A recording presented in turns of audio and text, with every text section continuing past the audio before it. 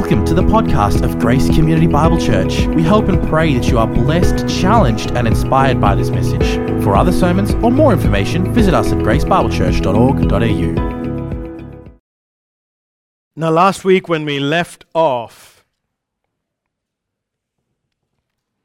there are a few things that we saw from Genesis 18 and the second half of Genesis 18.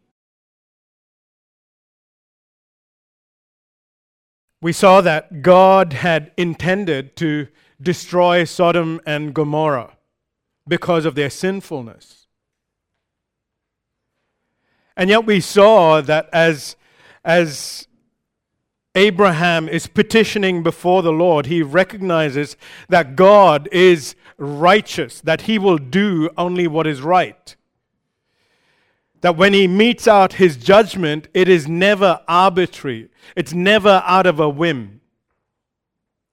That he will establish guilt, and when he judges someone, it is always deserving.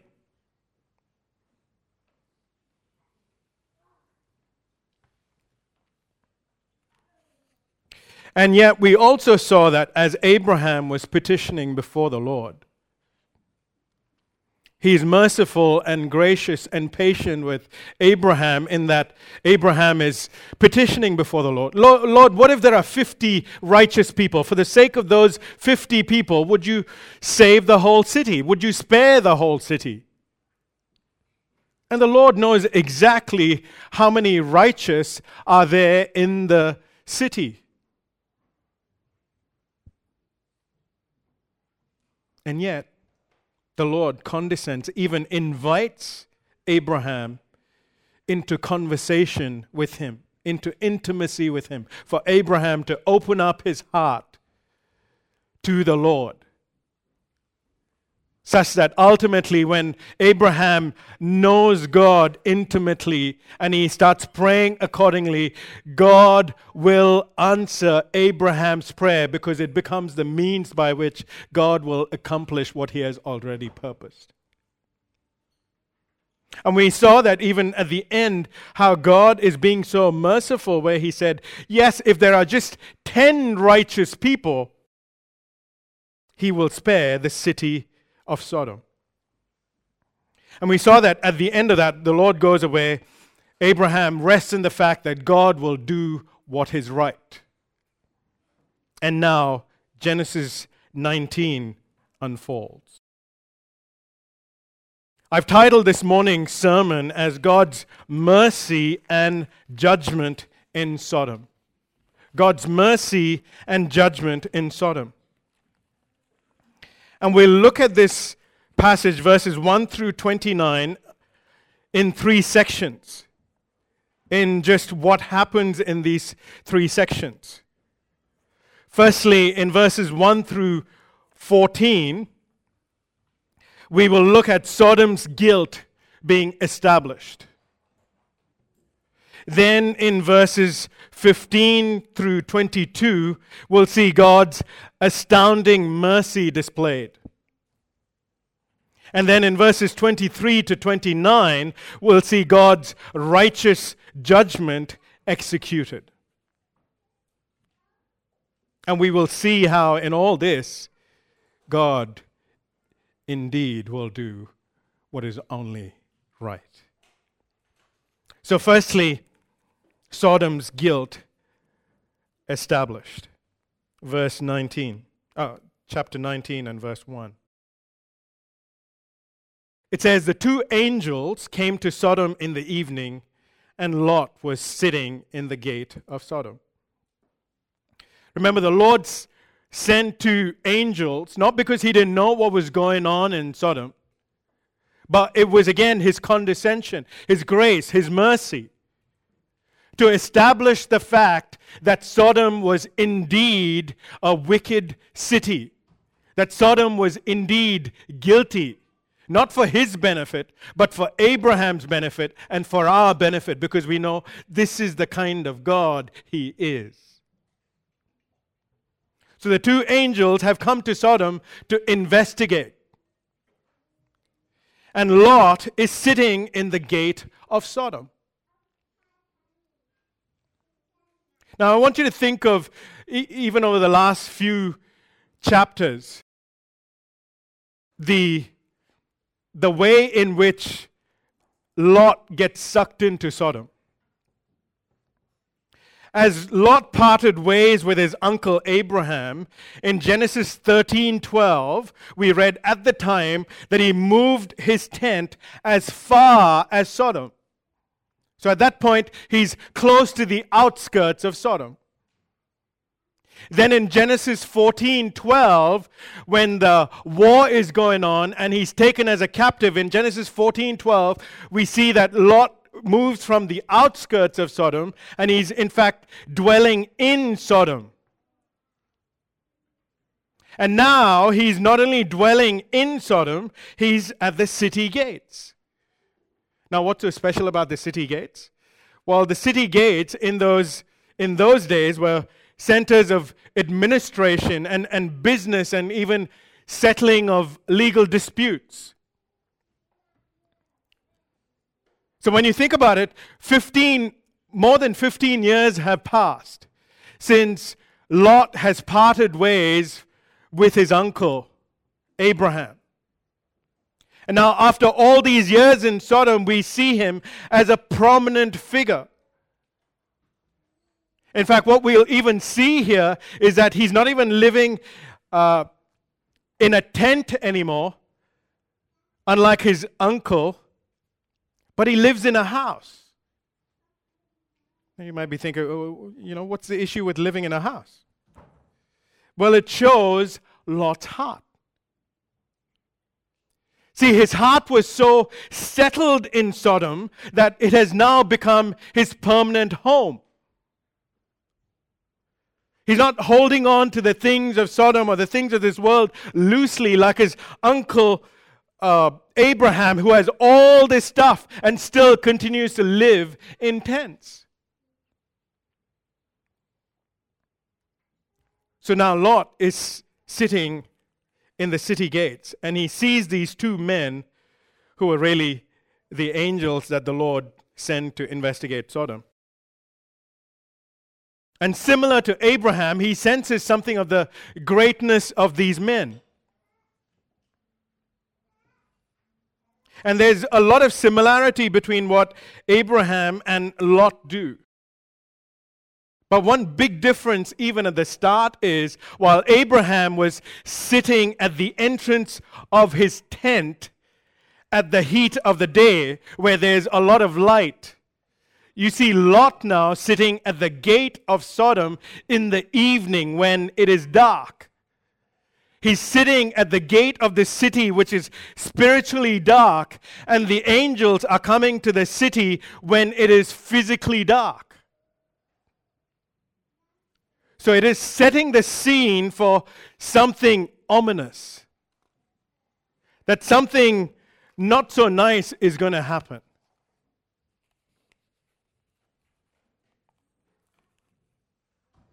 Continuing on the rest of verse 1 and 2 and 3.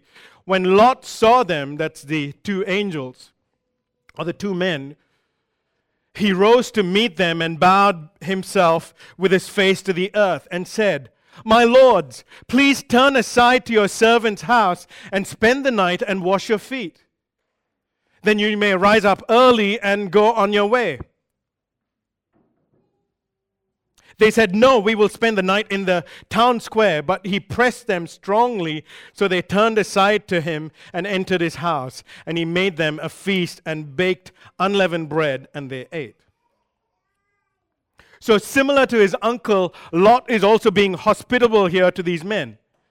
And he's invited them to his home so that they can be refreshed, so that they can wash up and just rest in his home.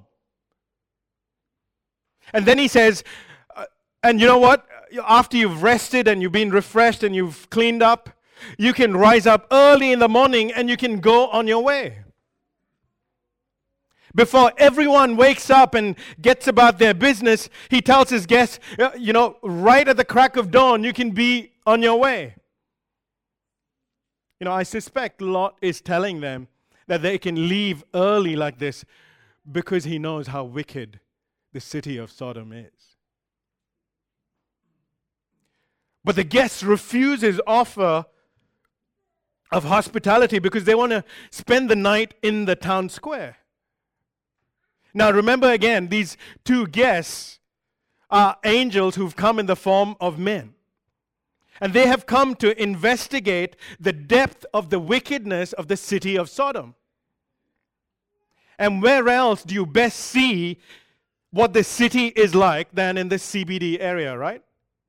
And that's what the town square is. What happens in the nightlife of the town square would give the angels a full picture of the level of wickedness in Sodom. But the fact that these two guests refuse to stay with Lot, Lot is taken aback, so to speak. Because he's fearful of what will happen to his guests if they're alone by themselves in the town square of Sodom. Because he knew exactly what the nightlife of Sodom was. And so Lot strongly urges his guests to stay with him, and they agree.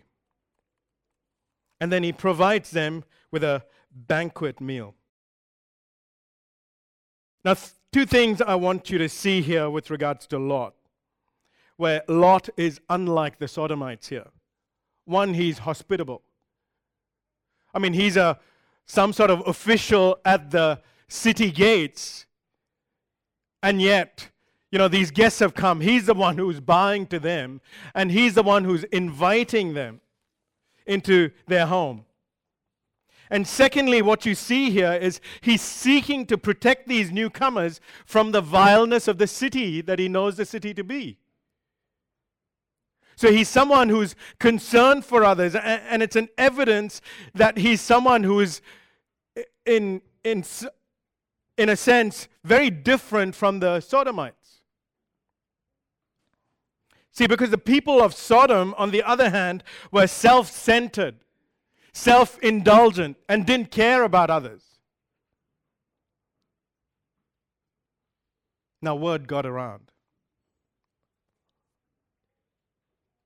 And it spread like wildfire all around Sodom, that two new guests have come to the house of Lot. And look at what happens. Verse 4 and verse 5. But before they lay down, that's Lot and his guests and the rest of his household, before they went to sleep, the men of the city, the men of Sodom, both young and old, all the people to the last man, surrounded the house. And they called to Lot, "Where are the men who came to you tonight?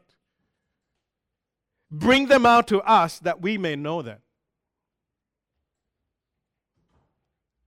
See, this response that you see from the people of Sodom, it really shows the wickedness and the vileness of the people there.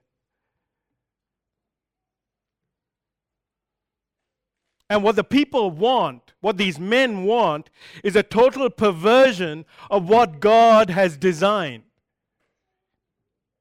Notice what the men of the city are demanding. As they demand the guests to be brought out, they say, so that they may know them. Now, previously in Genesis, this language of knowing, it's used within the context of marriage. Genesis 4:1, where it says, "And Adam knew his wife, and she conceived." Or Genesis 14:17, where 4:17, where it says, "Cain knew his wife, and she conceived." So it's talking about the sexual union between a husband and a wife within that marriage relationship. And what these men want to do is pervert what God has designed to take place only within the context of that marriage union between a man and a woman.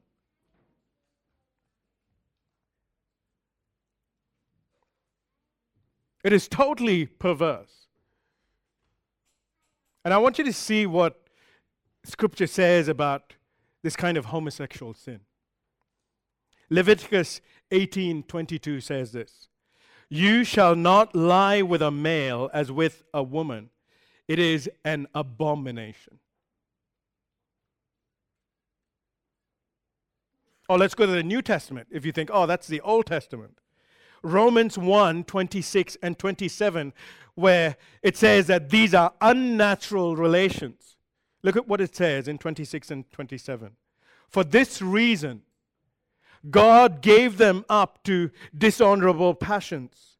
For their women exchanged natural relations for those that are contrary to nature. And the men likewise gave up natural relations with men and were consumed with passion for one another. Men committing shameless acts with men and receiving in themselves the due penalty for their error. In fact, the Bible says that any kind of sexual activity that takes place outside the bounds of a marriage relationship between a man and a woman is condemned. And Scripture is very clear. I'd have to take a whole different sermon if I were to elaborate all of the verses that Scripture talks about with regards to that. And so this is what's happening here. That when people reject God and when they want to go their own way, God gives them over to their own lusts. So much so that what is natural, they go away from that and they start doing even the most unnatural things. And notice also, to emphasize the pervasiveness of the depravity of the men of Sodom, look at verse 4 again. It says, all the men of Sodom had surrounded Lot's house, young and old, to the very last man. Without exception, every man of Sodom was there outside of Lot's house.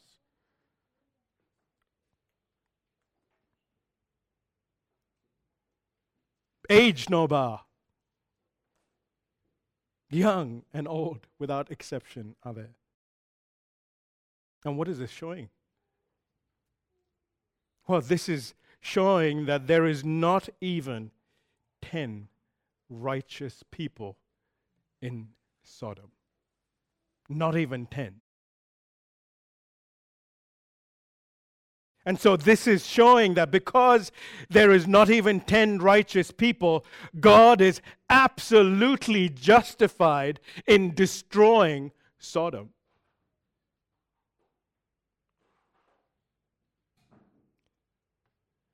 Now, as Lot hears the whole mob calling out from outside his house, he goes outside to kind of settle the matter. Look at verse 6 and 7. Lot went out to the men at the entrance and shut the door after him and said, I beg you, my brothers, do not act so wickedly. So Lot is trying to pacify them. He's calling them, hey, brothers, we're all brothers of this land. And he's saying, hey, don't do such a wicked thing. And again, I want to point out here that he's being different from the rest of the Sodomite men here. He's not joining in with them. He's recognizing this is a wicked thing, and he's, as sheepishly as he might be trying to do this, he's calling them brothers and things like that, and he's saying, hey, recognize that this is a sinful thing. But then, what Lot says next is absolutely shocking. Verse 8. So he says that to the people, and then he offers this solution. Behold, I have 2 daughters who have not known any man. Let me bring them out to you, and do to them as you please. Only do nothing to these men, for they have come under the shelter of my roof. I mean, it's commendable Lot's desire to want to protect his guests, but then to say to the mob, you can have my daughters and do to them whatever you please. I mean, that's almost unthinkable. What kind of father would do that? And if you think, oh, but Lot was in such a difficult position. Well, how did he get into that position in the first place? It was the foolish choices just over a period of time, the foolish choices that Lot made, that now he's found himself in this difficult position.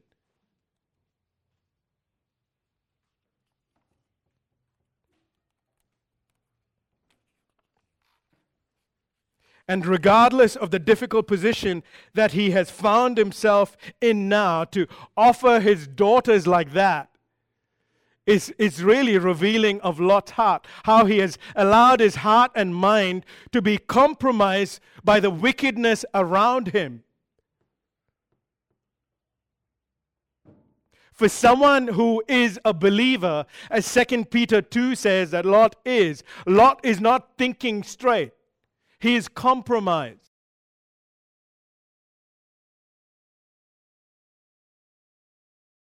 Now look at how the mob responds. Verse 9. But they said, "Stand back." And they said, "This fellow came to sojourn, and he has become the judge. Now we will deal worse with you than with them." Then they pressed hard against the man Lot and drew near to break the door down. The mob is more angered. And they say to Lot, "No, you're not one of us. You're not even one of our brothers. You're not even a citizen here. You're just a sojourner, a foreigner who's come from outside. And you now come to judge us?"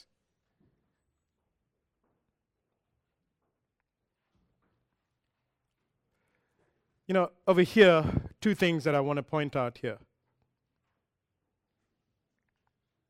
If you remember, Lot is some kind of city official. And despite Lot being a city official, what you see here is he has no influence whatsoever over the people. Nothing. Who knows, this may have been the first time that Lot actually called out their sin.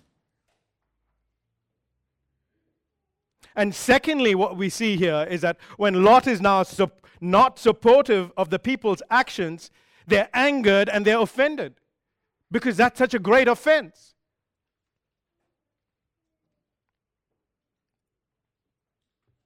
Here's what Romans 1:32 says.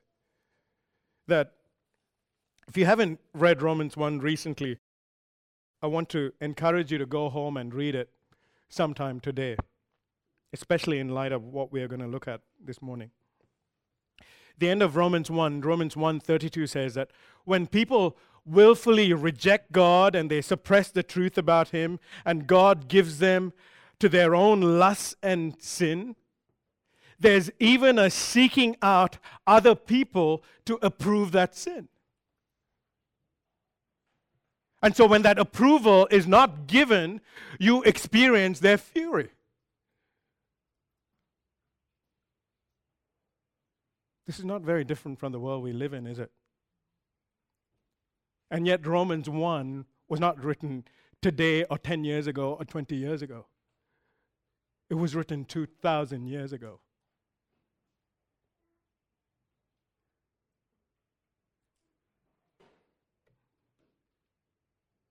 Oh, how not so different the world we live in right now. See, everything is fine so long as you approve the things of the world. But the minute you don't approve something of the world, in fact, if you don't celebrate it, then it's seen as hateful speech. And the whole world will come around to take you down. Isn't it funny that the world says, oh, we're being loving, we are being all-inclusive. When in reality, all the world is doing is, so long as you don't come against our belief system, we love everyone. That's all the world is doing. But when there's a clash against the belief system of the world, there is outrage.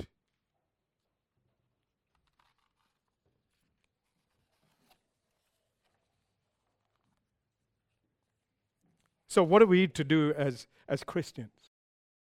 Doesn't mean that therefore we go out and be nasty and rude and just aggravate the world. That's not what we're called to do. We're called to not hate anyone around. In fact, we're called to love our enemies. What we should do is, in love and with great patience, we still hold on to God's word without compromise. Even when it is going against the belief system of the world. Even when the whole world will come against you.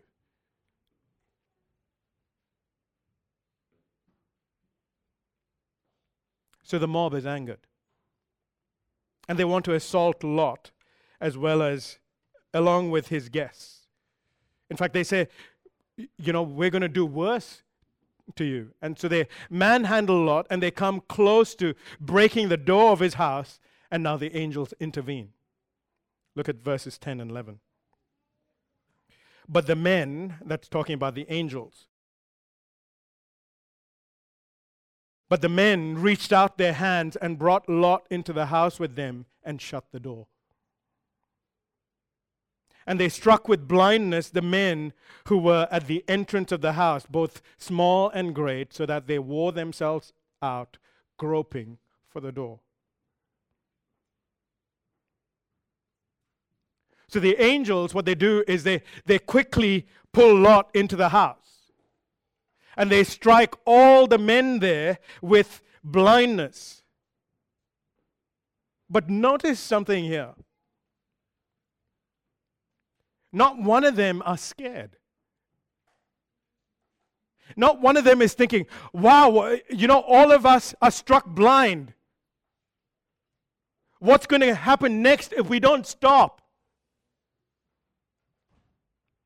Instead, they're so hardened, so given over to their sinful lusts, so suppress the truth about God, even though they've experienced something of the grace of God, something of the deliverance of God through Abraham many years ago, and even heard about it with their interaction with Abraham and Melchizedek. They have rejected it all.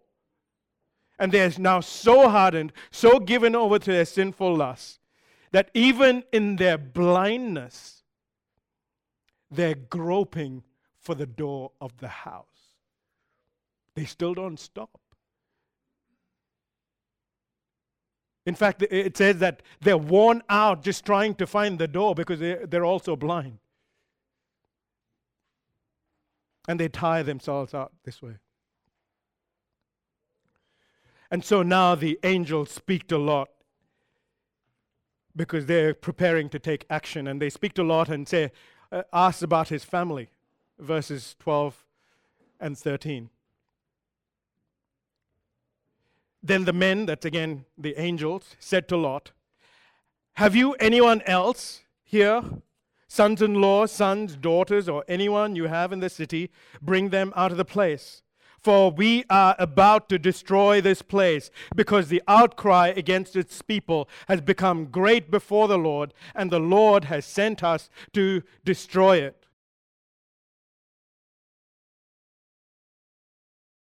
The guilt of the people of Sodom have been established.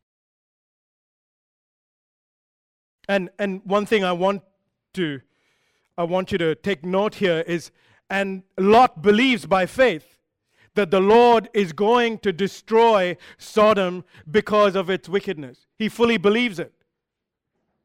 And so look at what he does. Verse 14. So Lot went out and said to his sons-in-laws who were to marry his daughters, up, get out of this place, for the Lord is about to destroy the city.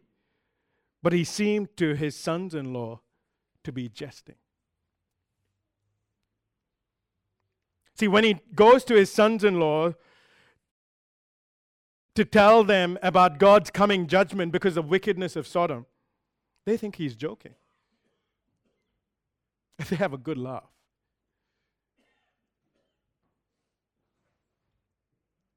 And what you see here again is Lot doesn't have any influence in the lives of even his son-in-laws. They don't take him seriously.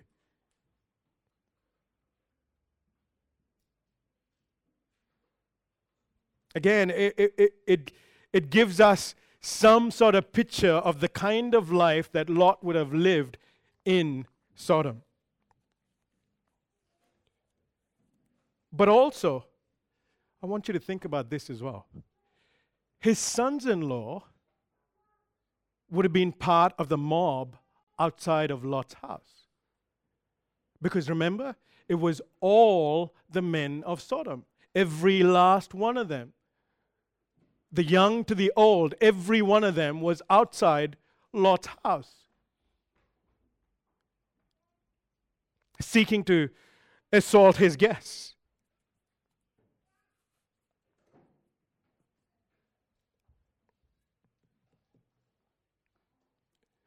Again, what this points out, and these were the men that were to marry his daughters. And again, what this points to, it points to the fact that while Lot did not live an unrighteous life like the Sodomites, he allowed his heart to be influenced by the wickedness of Sodom. And he lived a compromised life. On the one side, he's quietly trying to live for the Lord, and on the other side, he's trying to please the people of Sodom in some way.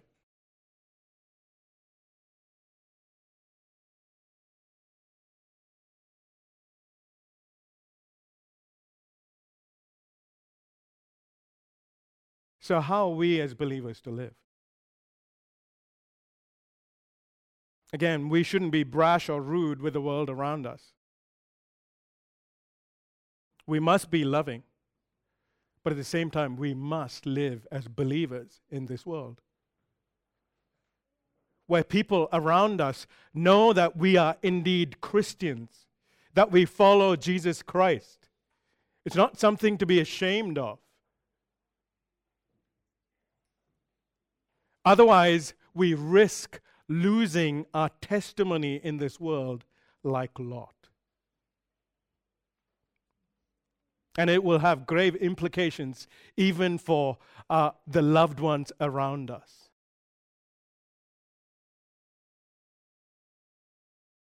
So in this section, from verses 1 through 14, we get confirmation about the guilt of Sodom.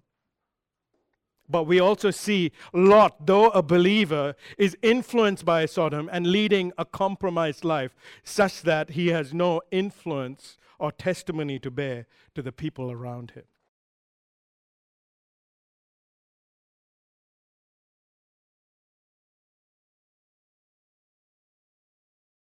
Now we move on to the next section. As the guilt is established, we see God's astounding mercy that's displayed in verses 15 through 22. God's astounding mercy displayed. Verse 15. As morning dawned, the angels urged Lot, saying, "Up, take your wife and your 2 daughters who are here, lest you be swept away in the punishment of the city." So at the crack of dawn, the angels are hurrying Lot. They're saying, "Time's up, Lot. The guilt has been established. Quickly now, take your wife and your 2 daughters and get out of here." Notice Lot's response, beginning of verse 16. But he lingered.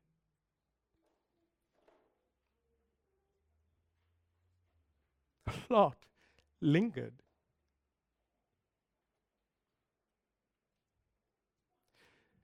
See, I want you to understand something here. This is not Lot lingering because he was drawn to the wickedness of Sodom. I hope no one gets this impression as you listen to this message. Or listen, Lot was a believer, but he lived a compromised life. That gives me now an excuse to live a lifestyle of sin.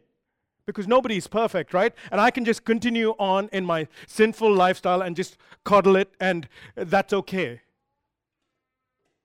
No, Lot is not lingering because he's drawn to the wickedness of Sodom.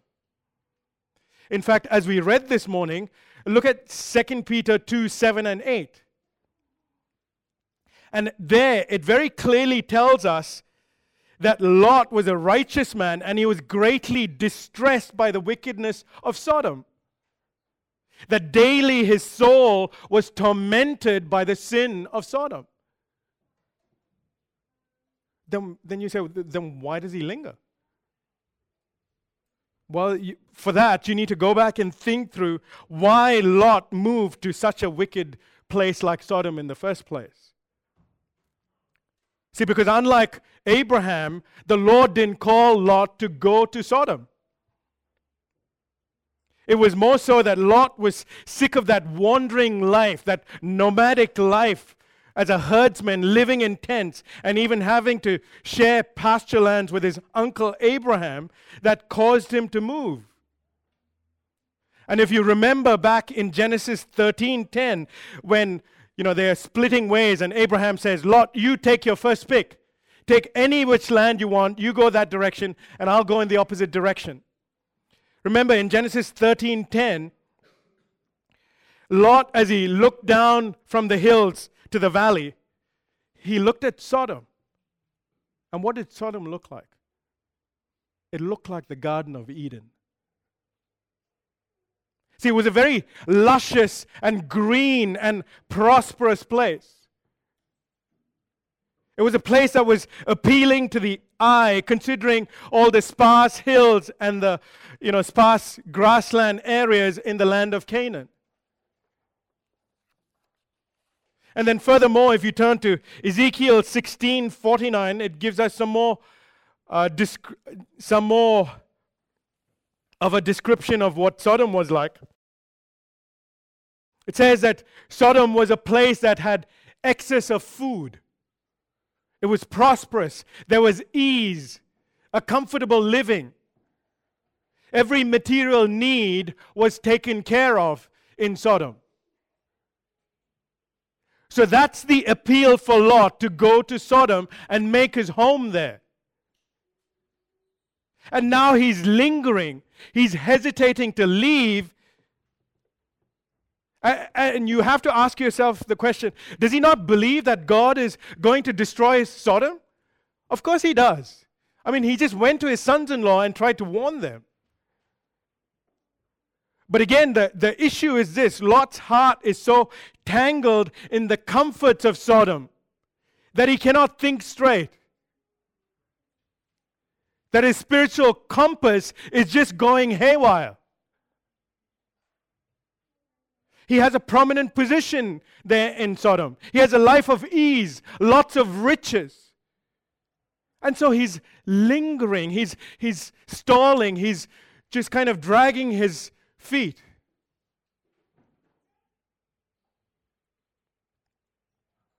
And this can happen to any believer. If we're toying around with sin, and then godly people come and tell us to stay away from this person, or stay away from that crowd, or stay away from that particular place, or stay away from that particular job, or some particular thing that you may be involved in. And then even as a believer, sometimes we can then hesitate, right? Oh, I don't know. Why? Because now our hearts have become dull. And we can't think clearly about the dangers that are involved. So that's what's going on with Lot. It's an appeal of comfort and ease and prominence in Sodom. And being in a sinful environment has only made his heart and mind even more dull, and his spiritual compass is not working at all. But God is oh so gracious and merciful. Look at the rest of verse 16. So the men seized him and his wife and his 2 daughters by the hand, the Lord being merciful to him, and they brought him out and set him outside the city. The angels angels literally grab Lot by the hand and his wife and his 2 daughters, and they drag them out of the city of Sodom. Why? Not because they deserved it, but because the Lord was being merciful to Lot.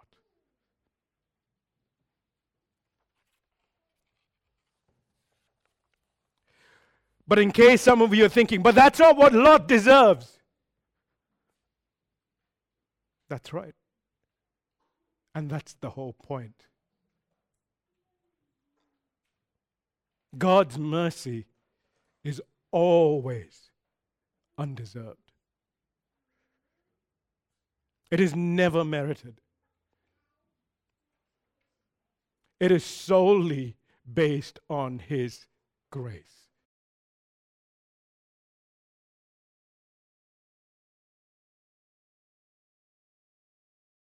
So the Lord is going to totally destroy the whole region.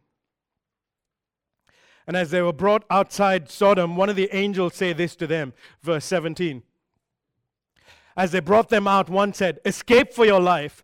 Do not look back or stop anywhere in the valley. Escape to the hills, lest you be swept away."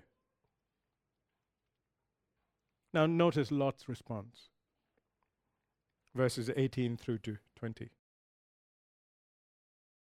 And Lot said to them, "Oh no, my lords. Behold, your servant has found favor in your sight, and you've shown me great kindness in saving my life. But I cannot escape to the hills, lest the disaster overtake me and I die. Behold, this city is near enough to flee to, and it's a little one. Let me escape there. Is it not a little one, and my life will be saved?" I mean, it's astounding, right? Lot's response. I mean, first he acknowledges God's favor and kindness in saving his life from Sodom. But then he says, I can't escape to the hills or the mountains. Why? Because he thinks either he won't make it, or perhaps once he gets to the mountains, he can't live in that sort of mountain lifestyle.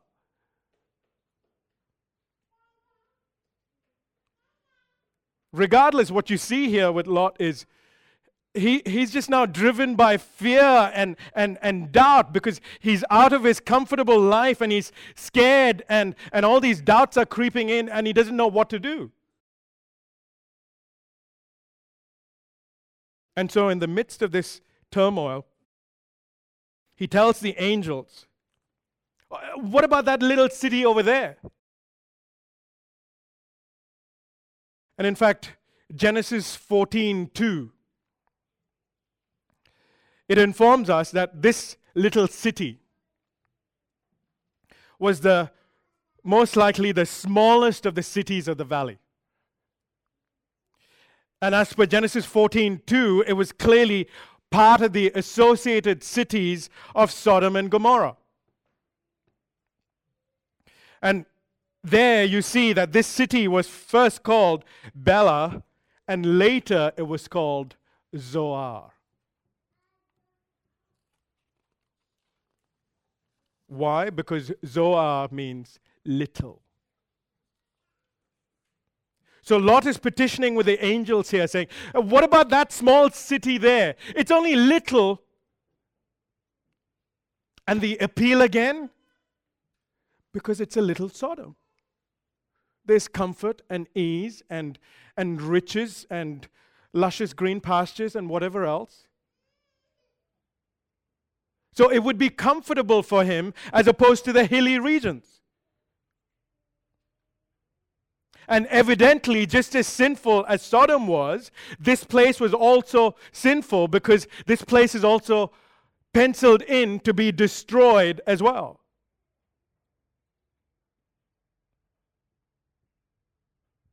So as astounding as Lot's request is,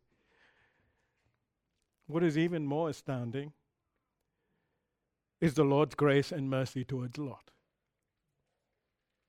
Look at verses 21 and 22.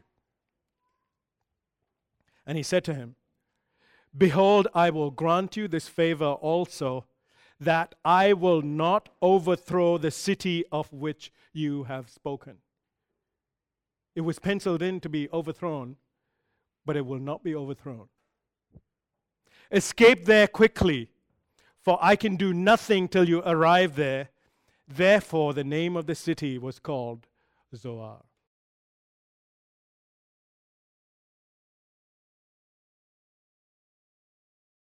See, not only does the Lord mercifully grant Lot's request, Zoar, a mini Sodom-like city, is also spared.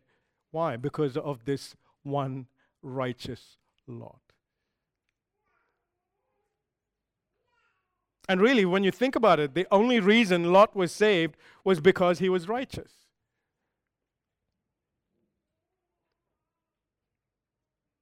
Now, in case you're struggling to come to grips with, wow, this man Lot, I'm really struggling to call him righteous.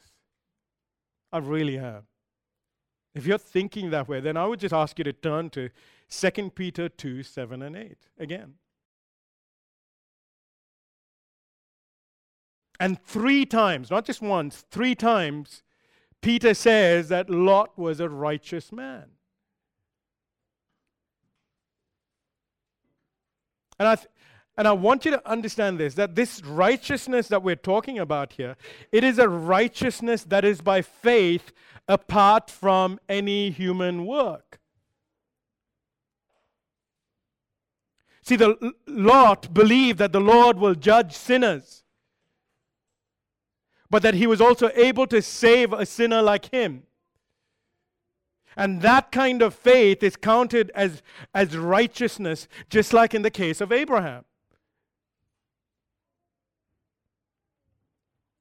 So here's the thing we need to remind ourselves regularly.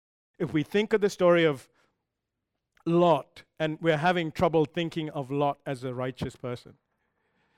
To be righteous, as far as the Lord is concerned, has nothing to do with what a person does. Let me say that again.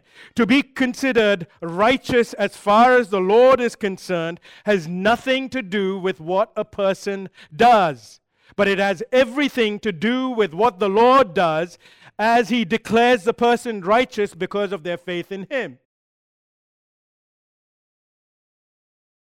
See, when a person believes in Jesus Christ and that Christ died, where they recognize and acknowledge and submit to the fact Christ died for a sinner like me, and you trust in Him and you rely on Him, such a person is declared righteous in the Lord's eyes.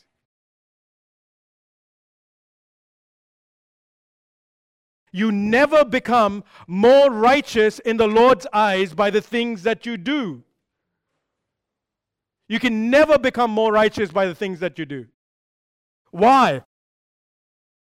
Because this is a righteousness that comes by faith, that comes through faith from the Lord Himself.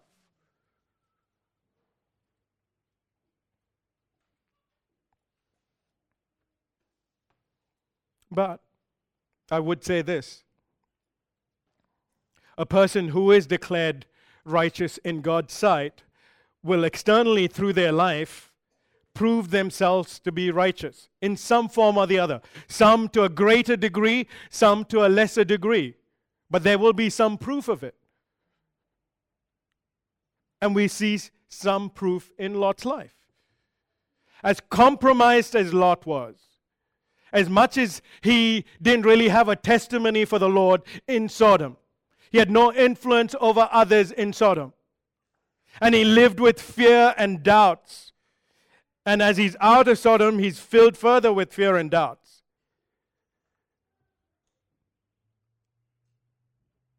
We do see some of Lot's righteousness lived out as he lived his life.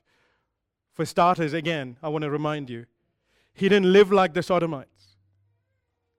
He didn't participate in their unrighteous acts. He cared for others and sought to protect his guests from evil. He trusted in the Lord's word about sending judgment and His ability to save him. When the Lord said, okay, now you go there. Okay, he believed that and he went there obediently. And as 2 Peter 2 says, there was a daily war in his heart, even as he was tormented by the sin of Sodom. So there was a battle raging with his heart, as compromised as he was. But he wasn't engaging in overt sin. He was just somebody who was cold towards the Lord and to some extent because of the kind of environment that he was in and the compromises he had to make as a result. But I want to remind you again, none of these things that we talk about with regards to Lot,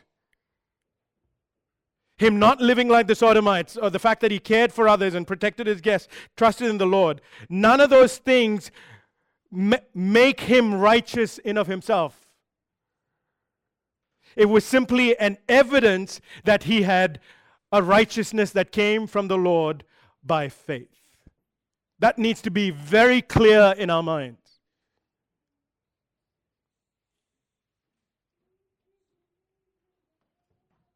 And the point of Lot's account is exactly that. You know, if we have any doubts with all the theology that we have, oh, that person, I don't think he's righteous enough. Well, this is why there's a person like Lot mentioned here. And the Lord says he was a righteous person. As compromised as he was righteous in the Lord's eyes because he trusted in the Lord to save him and he believed in him. But again, I want to give caution for those of you who are thinking, this is an excuse for me to therefore live in my sinful lifestyle, whatever hidden sin I've got, and to live that way. That's not what's going on with Lot. He was compromised, but more so in a different sense. But he's not living in overt sin like that.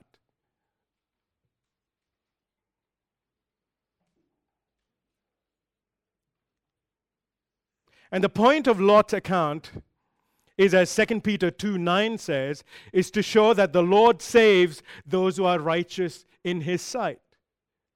Yes, even believers who don't have a testimony in this world, even believers who are weak and doubtful, people like Lot, that God will still save those who are righteous in his sight. And Lot is simply an example of that.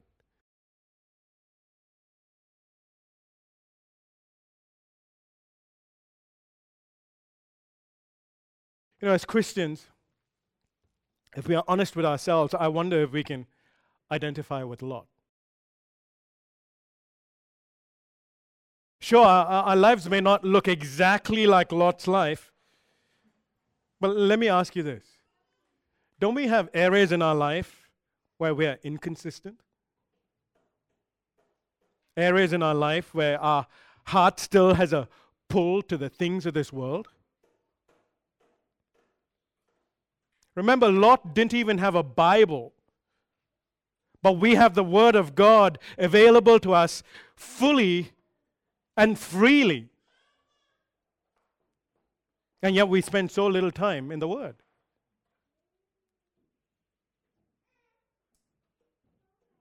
And there's so much that we know already from the Bible that we don't consistently put to practice.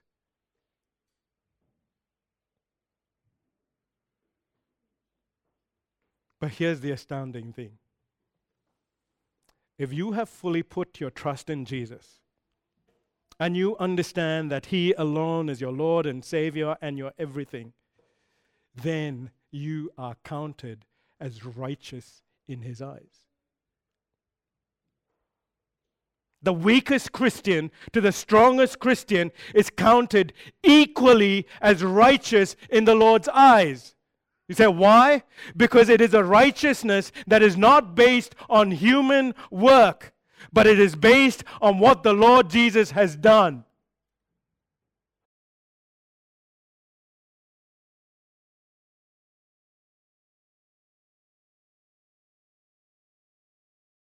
Now, as a believer, if you're sitting here and you're thinking, yeah, but that kind of grace, that kind of mercy is outrageous. Nobody deserves that kind of grace.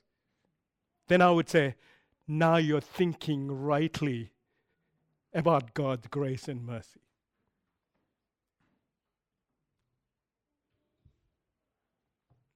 The grace and mercy of our Lord is always, always undeserved. His mercy and grace is much more undeserved than we think, and which also makes it much more greater than we think. It's precisely because we see our sin so little, we see so little of the mercy and grace of God. But when we see more and more of our sin, we will see more and more of the grace and mercy of our Lord that is shown through Jesus Christ. And I pray that as we see more and more of how undeserved we are of God's grace and mercy in making us righteous and saving us, that we would also realize that it's this very same grace then that enables us to live for Him. And so that will only make us bold as we cling on to His grace in this world and live boldly for Him and not live a compromised life.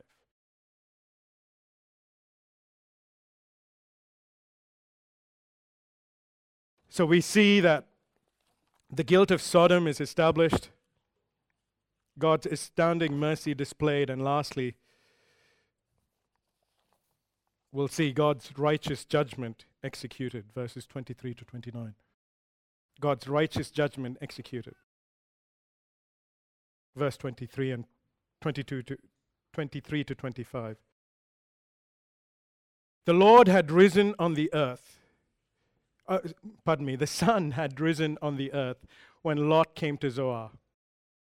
Then the Lord rained on Sodom and Gomorrah sulfur and fire from the Lord out of heaven. And He overthrew those cities and all the valley and all the inhabitants of the cities and what grew on the ground.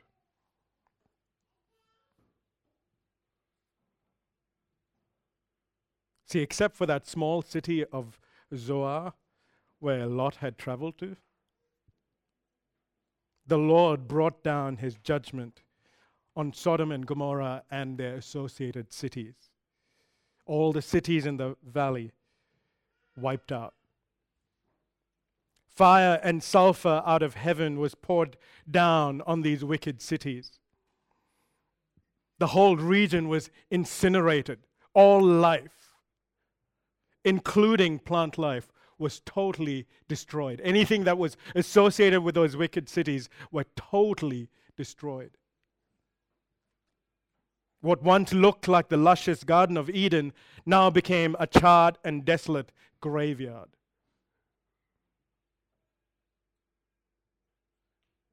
See, this wasn't just some naturalistic phenomenon or some freak of nature and suddenly, sulfur and fire fell down from heaven just in the valley. No, it very specifically mentions, in fact, twice in verse 24, that this fire and sulfur came from the Lord. So there is no doubt about it. It's probably even hinting at the fact that there's more than one person in the Godhead as well. Because one is in heaven and one is calling this down. This was the Lord's judgment because of the wickedness of the people in that region. And what it teaches is that the Lord will judge sin. It shows the righteousness of the Lord. That when He pours out His judgment, it's never arbitrary, but it is fully deserved.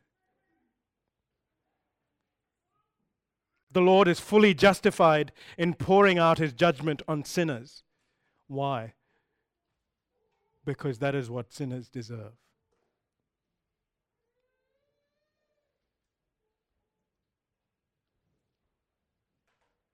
So the Lord decimates the entire region of Sodom and Gomorrah and its associated cities. And now verse 26 tells us what happened to Lot's wife. But Lot's wife, behind him, looked back and she became a pillar of salt. Now the looking back, it's not so much the idea that, they were all running and then Lot's wife suddenly had a quick look and, she became a pillar of salt. No, I don't think that's what's happened there. This looking back, it has more the idea of a lingering gaze. I want you to consider a couple of things, and it might shed some light as to what happened to Lot's wife. Firstly, the angels had specifically told Lot and his wife and his 2 daughters after they came out of Sodom, don't look back.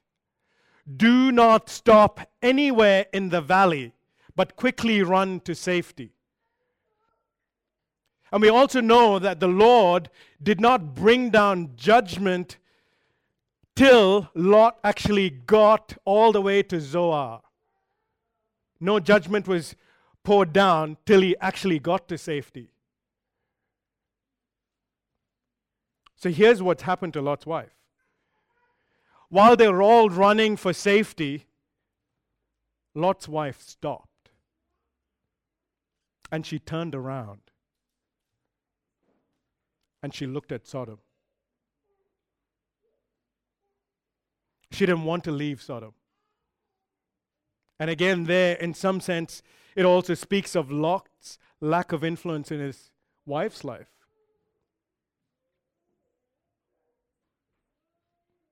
And so what you see here is that she disobeyed.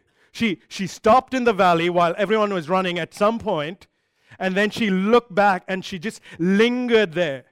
Maybe even she maybe even turned back to Sodom.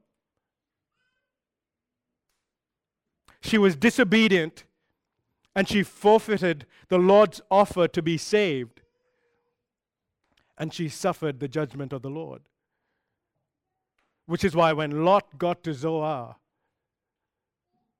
his wife wasn't there. She stopped somewhere way before. And then the judgment fell on her when Lot got to Zoar.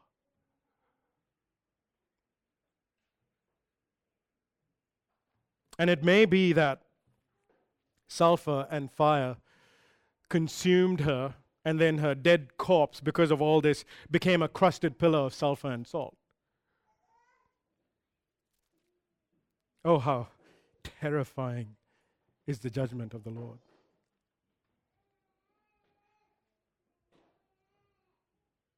And as this decimation has taken place, the camera turns from that scene and it turns to Abraham. And it's at the crack of dawn, and Abraham comes to the place where he had petitioned before the Lord. Verses 27 and 28. And Abraham went early in the morning to the place where he had stood before the Lord. And he looked down toward Sodom and Gomorrah and toward the land of the valley. And he looked, and behold, the smoke of the land went up like the smoke of a furnace. So Abraham comes and looks out over the valley. And he sees the utter destruction that has taken place in the valley. Everything alive is totally destroyed. Everything is burnt up. And the smoke is coming up like from a furnace. Almost like a nuclear bomb has just gone off. And what does Abraham understand? He understands that there is not even 10 righteous in Sodom. And God was just to do so.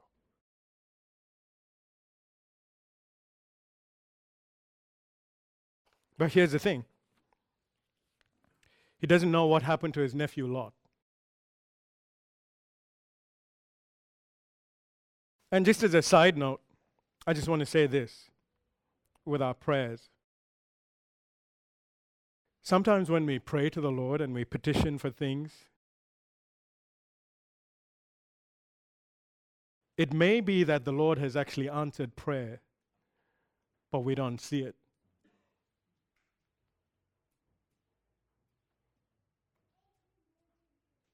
Because here, Abraham has no idea the Lord has actually answered his prayer. But the Lord indeed has answered his prayer. And so sometimes, You see a person and you share the gospel with them and you pray for them and you're praying for them for years, and you don't know if that person will ever get saved. And that's true. But you just trust the Lord. Just because you don't see it doesn't mean that it may not have happened.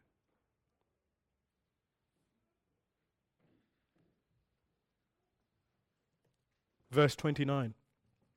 It serves as a summary verse, and it tells us what the Lord has done here. And so it was that when God destroyed the cities of the valley, God remembered Abraham and sent Lot out of the midst of the overthrow when he overthrew the cities in which Lot had lived. Will not the judge of all the earth do what is right? That was Abraham's rhetorical question as he was petitioning with the Lord as he stood there the last time. And at the end of this account, we can wholeheartedly say, yes, yes, yes, and amen. The Lord judged and destroyed the cities of the valley because of their wickedness, and they deserved it. And yet, God also answered Abraham's prayer and did not wipe out righteous Lot. He did not wipe out the righteous along with the wicked, but he spared him.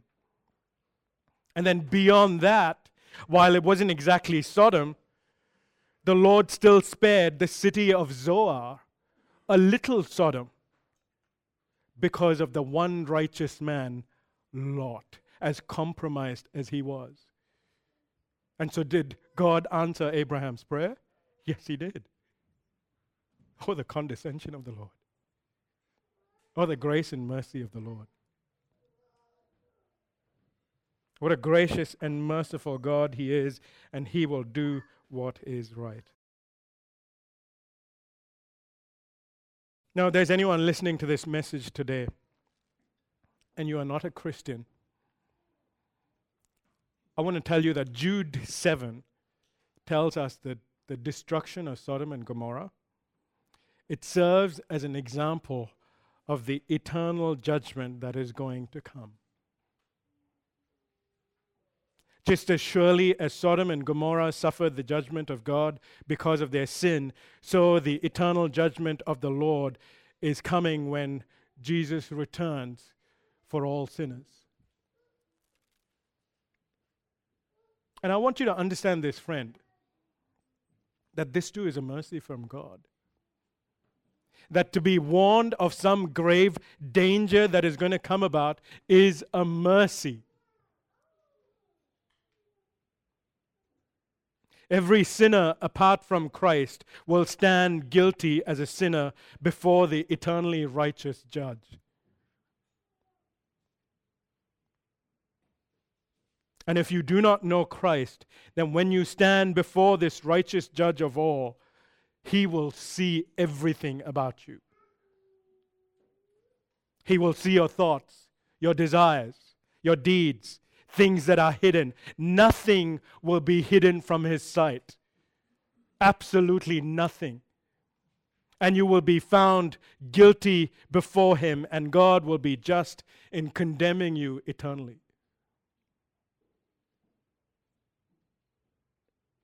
Now, if you're listening this morning and you say, I recognize I am guilty before the Lord. I recognize I am a sinner and I deserve only the judgment of God because that's who I am. I don't deserve to be saved. My sin deserves God's judgment, and God is right to do so. But you say, but is there any hope for me? Is there any mercy for me? Is there any grace for me? Let me tell you, friend, there is grace for you. There is mercy for you. You see, the same God, he sent his only Son, the Lord Jesus Christ, to come into this world to live a perfect, righteous life. And then he died, bearing the judgment of sinners like you and me on the cross of Calvary. And he died, taking the place of sinners. And then he rose up on the third day, having conquered sin and death and having paid the price for sin, providing a way for sinners like you and me to be saved. Friend, if you recognize this morning what Jesus has done, then I would say believe on the Lord Jesus Christ and what He's done. And if you do believe, then turn away from your sin and turn to Him and continue to turn to Him, because that is the evidence that you have truly put your faith in Him. For those of us who are believers, let me just say this and we'll end. What we all deserve is the judgment of God. That is what we deserve. But God has shown us His undeserving mercy and grace to sinful people like us through Jesus Christ. And so in light of that, let's marvel at the mercy that's shown to us, and let it cause us to further rely on Him, to further be confident in Him, and to further live as a Christian boldly, confident in Him, living as light and salt in this world. Let's pray together. Lord, we thank You for who You are. You are so unlike us. We thank You that You are just and righteous. And yet we thank You that it pleased You to send Your Son to be crushed for our sake. We thank You for the mercy and the grace that has been shown and that continues to be shown every single day. Help us each day to live in light of that, in worship, glorifying You, boldly standing for You, and making much of You in this world. We ask this in Jesus Christ's precious name. Amen.